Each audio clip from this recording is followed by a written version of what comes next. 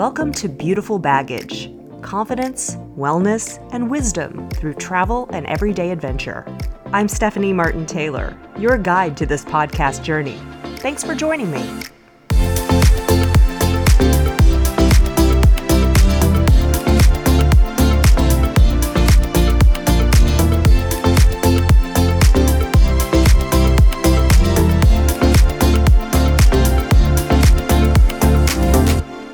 Hello and Happy New Year. Thank you so much for joining me on the first Beautiful Baggage podcast of 2020. Can you believe it?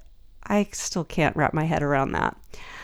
I know many of you are new to the podcast, so here's just a quick version of what this podcast is all about, just the quick description.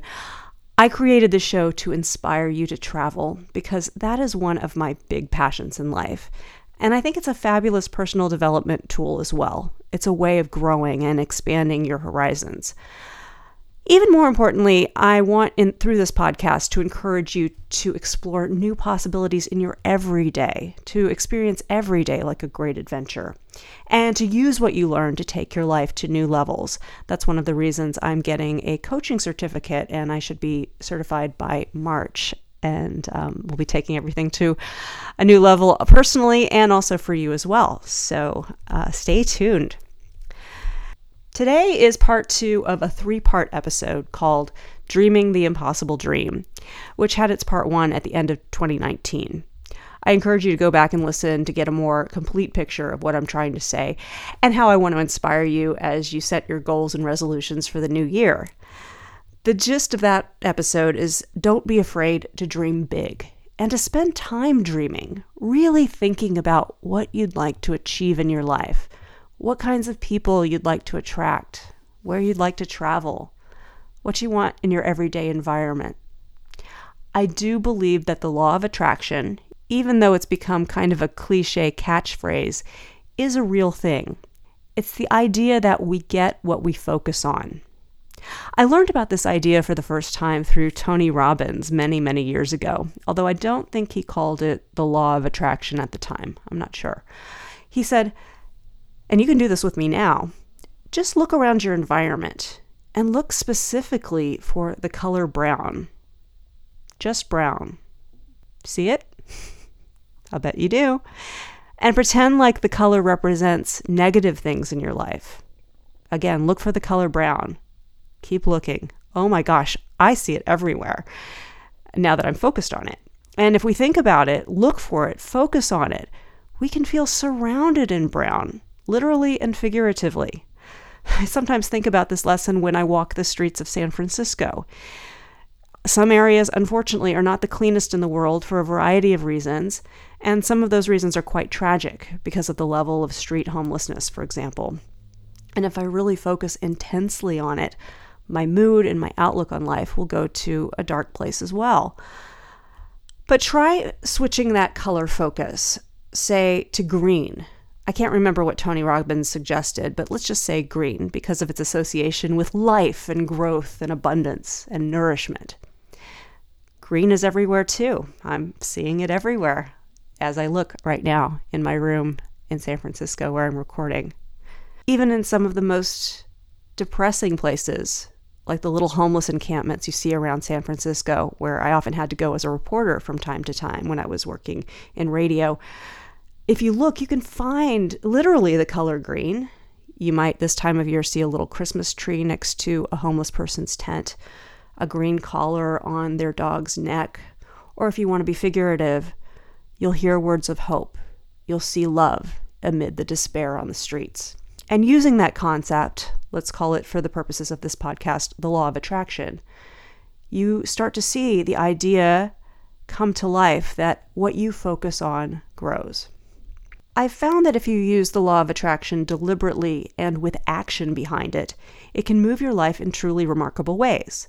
Here I issue the caveat, you have to put some effort and action behind your goals and dreams. You have to deliberately step in that direction. Sitting around thinking about what you'd love to do and doing nothing doesn't work. But taking time to sit around and think about it is also, ironically, an important part of the process and part of the magic. So in this episode, I'm going to encourage you to do this in a deliberate way. So how did the law of attraction help me achieve some of the goals I outlined in part 1 of this episode? For example, getting into Columbia Journalism School, getting to be a news anchor and reporter in a major media market, winning awards, some national awards even.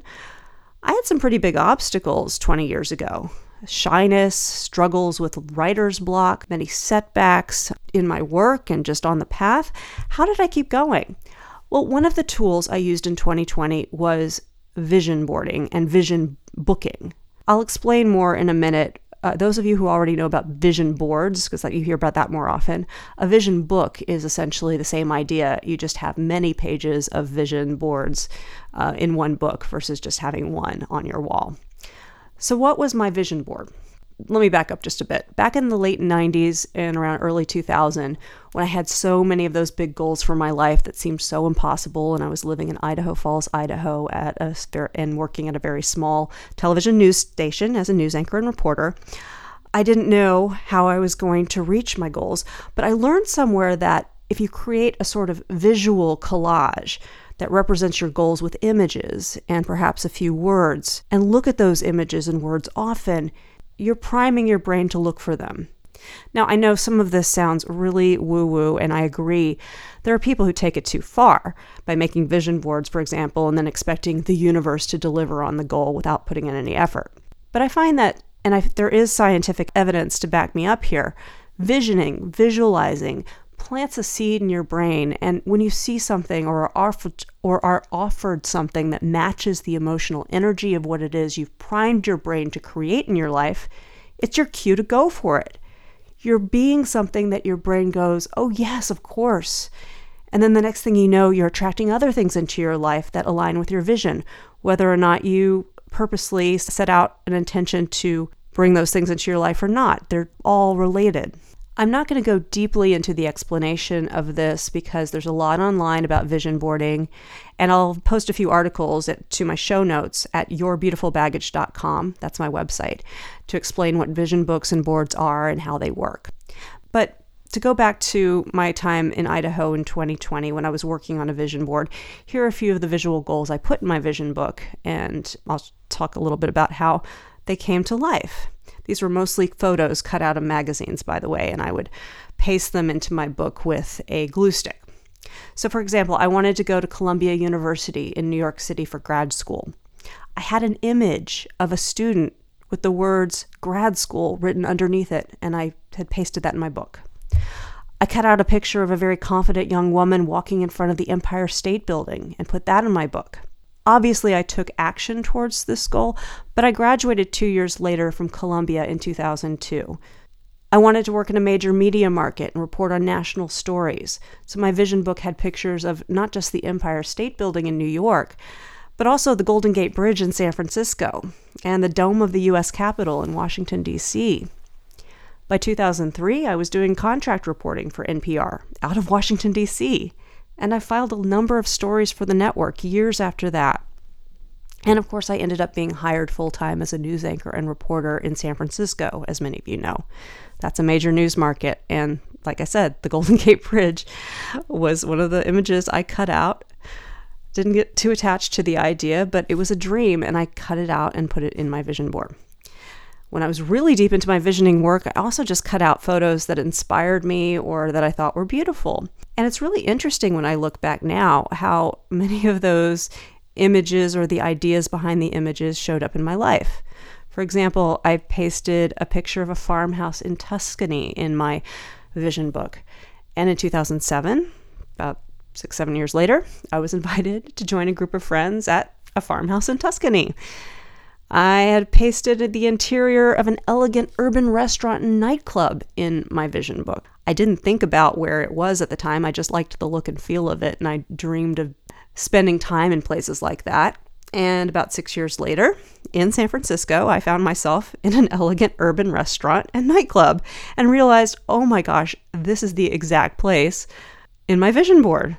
I could continue, but I think you get the point. There is power in visualizing and focusing on what you want in life. There's also a lot of power in writing your goals and dreams in a journal and reading those goals regularly. That's something I also did a lot 20 years ago.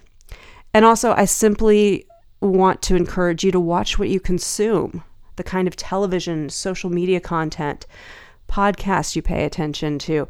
All that primes your brain for either more positivity or more negativity, so be deliberate about it.